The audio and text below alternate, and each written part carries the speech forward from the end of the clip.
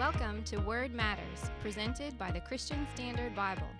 Word Matters is a podcast dedicated to helping Christians understand some of the most confusing and controversial passages of the Bible. Now join the conversation with your hosts, Trevin Wax and Brandon Smith. Does the Bible forbid same-sex sexual activity? That is the question that we're discussing on this episode of Word Matters. I'm Brandon Smith here with my co-host Trevin Wax. And today we're discussing Romans 1:24-27. Really easy question, Trevin, that we decided to tackle today. That's right. Nothing controversial. No, not at all. And helping us work through this passage is one of our favorite guests, Dr. Tom Schreiner. Tom is the James Buchanan Harrison Professor of New Testament Interpretation, Professor of Biblical Theology, and Associate Dean of School of Theology at the Southern Baptist Theological Seminary. He's not busy doing anything at all. And he's written a ton of great books, including commentaries on Romans and Hebrews, as well as The King and His Beauty, a Biblical Theology of Old and New Testaments. Tom is also, we're grateful to work with him as the co-chairman on the CSB Translation Committee. So Tom, thanks so much for hopping on with us. It's great to be with you today. We made the joke a minute ago that this is a really controversial topic. Actually, it has not been controversial for thousands of years. Just in the last, really, I would say 30 to 40 years has begun to become controversial as the sexual revolution has been more widespread in culture as different countries. Most recently, Australia has legalized same-sex marriage. So there's a lot of political things that we could talk about. There's a lot of social issues that are wrapped up in this. But we are going to focus primarily on the text itself. And even though there's a lot of questions we could be dealing with when it comes to this question, we're going to be looking specifically at Paul's sexual ethic. Does he prohibit sexual activity between members of the same sex? That's the question that we're looking at. And different scholars, Christian scholars and leaders have been debating this. So let's jump in and start working through it here. I'm going to read Romans 1:24-27 in the CSB. Therefore, God delivered them over in the desires of their hearts to sexual impurity, so that their bodies were degraded among themselves. They exchanged the truth of God for a lie and worshipped and served what has been created instead of the Creator, who is praised forever. Amen. For this reason, God delivered them over to disgraceful passions. Their women exchanged natural sexual relations for unnatural ones. The men in the same way also left natural relations with women and were inflamed in their lust for one another. Men committed shameless acts with men and received in their own persons the appropriate penalty of their error. So there's the passage, obviously part of Romans 1 overall understanding and laying out of the wrath of God and how it's being manifested and what are some of the consequences and the reasons for that. So I'm going to we'll lay out a couple of views, Brandon and I, and then Tom, we'd love for you to help us think through these. One view, and I'm just going to we're only going to look at two views here, even though there are many that we could put as more recent interpretations that have kind of have risen up in the past 30 years or so as a way of either softening or changing what has been the traditional perspective on this passage, is the view that Paul is not condemning homosexual behavior, but rather condemning sexual promiscuity. So this view argues that when Paul is talking about sexual impurity, he's referring to lustful actions. He's not referring necessarily to the kind of same-sex relationships we see today that lead to monogamy, fidelity, a commitment based in love. He's describing behavior that he condemns as lustful, but not necessarily what we would think of today would be applicable to for example, partners in a gay marriage, or so to speak.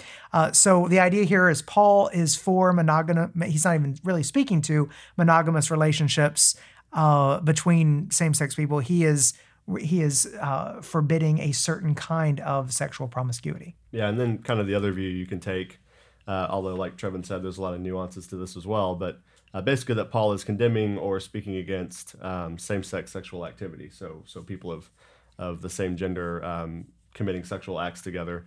And so Tom, you're going to take the second view on this, I'm sure, and then it might be helpful just to let you start kind of fleshing out a little bit how you take this passage and how you work through it. Well, in terms of the view that Trevin just mentioned, that view following James Brownson is really assuming that Paul had no concept of sexual orientation. But actually, we know from documents in the ancient world that sexual orientation was known as a real problem that people struggled with. And when we actually look at the text carefully that we just read, Paul doesn't merely talk about passions and lusts, but he also talks about actions, doesn't he? About actually carrying these things out. So separating desires, lusts from actions, I think that's a false dichotomy in the passage. The other crucial element to see in the passage is what's the grounding for what Paul says? Is it merely cultural?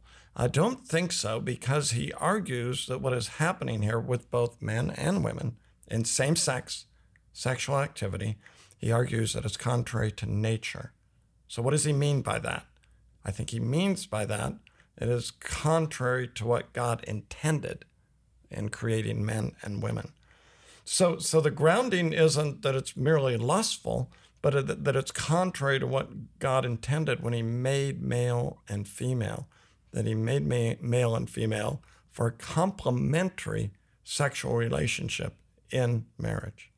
A follow-up question I would have for that is, and I think I don't want to jump too quickly if we're preaching or teaching on this, but I think as we're already thinking of how we would deal with this, knowing it's a sensitive subject, why does Paul bring out this particular activity in this part of Romans? I mean, there is actually, after this, there's a list of a lot of different sin, including rebellious disobedience against parents, right? So you have a lot of sins that are here. And then, of course, we know in Romans 2, Paul then turns the tables against those who would have a sense of moral superiority. The point of this whole section is that we're all guilty and sinners and all under the wrath of God. But I do ask the question, why would Paul find it logical at this point in Romans to bring up this particular activity? Is this because he believes this is the worst sin of all the sins that could mention, or what's going on there?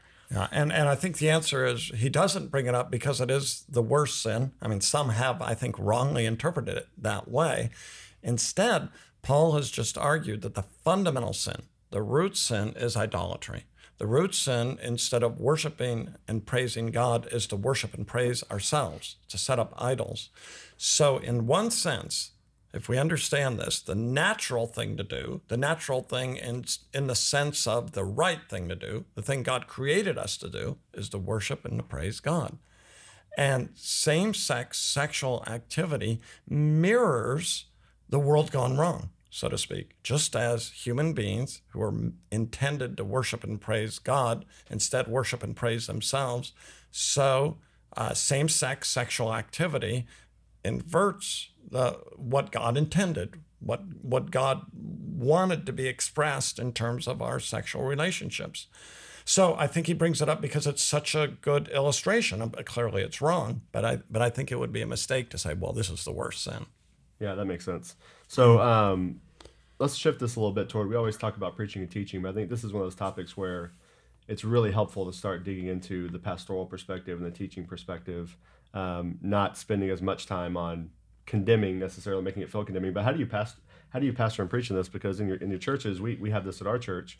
We have people in our church who would say they struggle with that temptation and are actively seeking to not engage in it.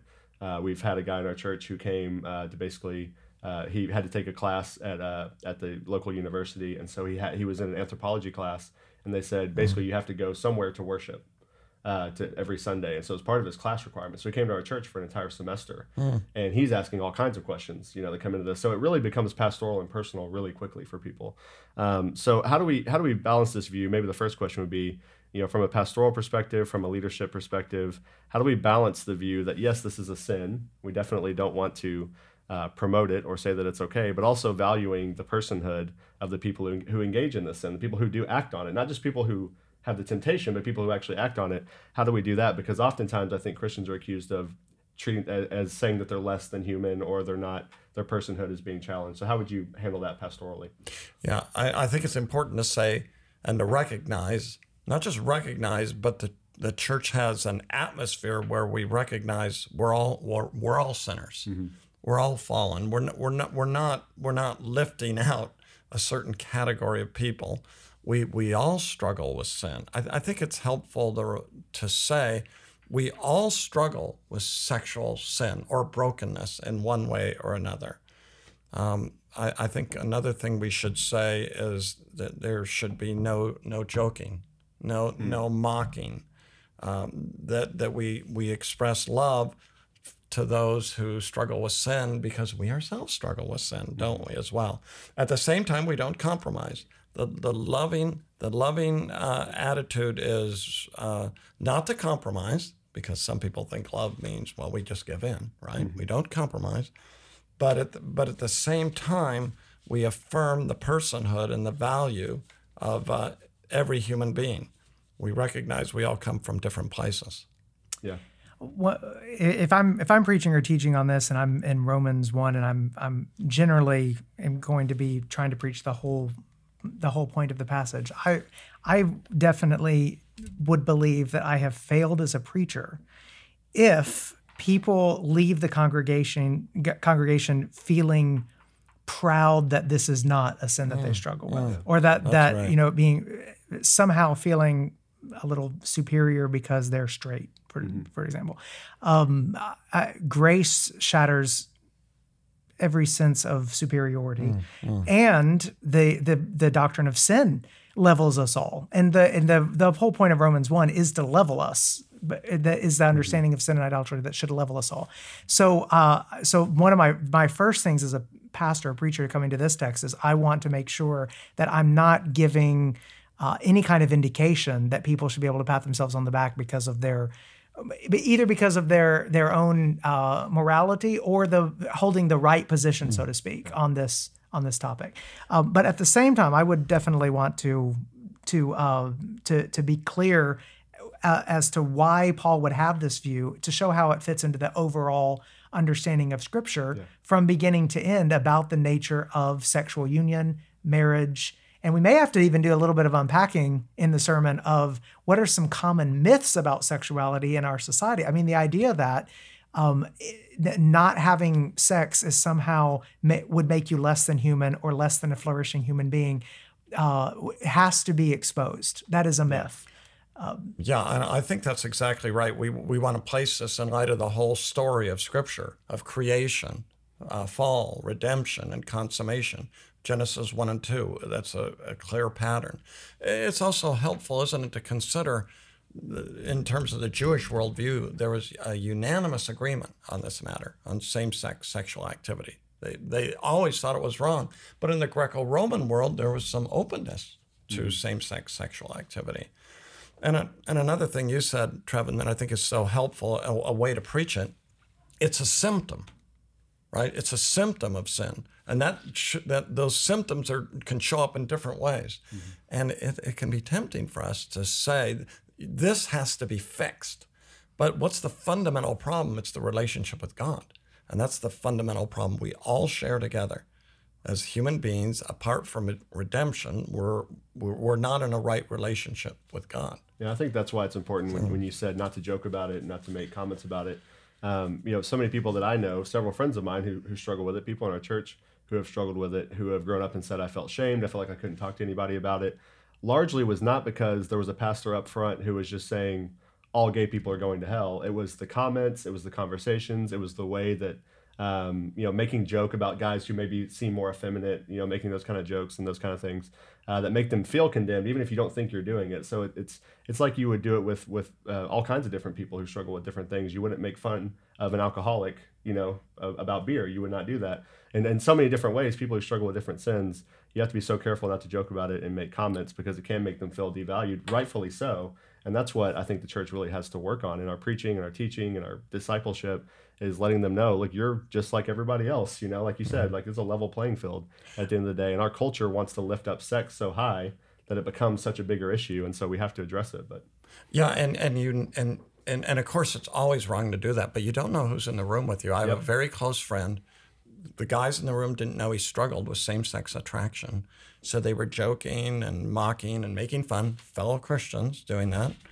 And he left the room. He didn't tell them, but he left the room devastated and started to cry because he thought, how do I ever share with these brothers what I struggle with after what he heard in that room? Right.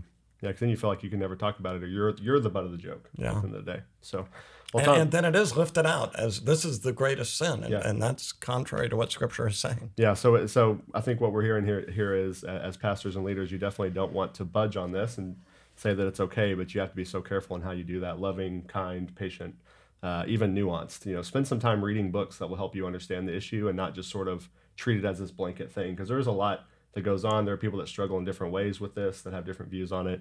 And so it's not as simple, even as we made it in this podcast. There's a lot more going on there. So, Tom, thanks so much for hopping on and talking through it with us. Well, it's great talking to you, Trevin and Brandon. And Trevin, thanks as always for co-hosting. And thank you all for listening. We will see you next time. Thanks for listening. Word Matters has been presented by the Christian Standard Bible, a translation that is faithful to the original languages, but clear for today's audience. Find out more at csbible.com.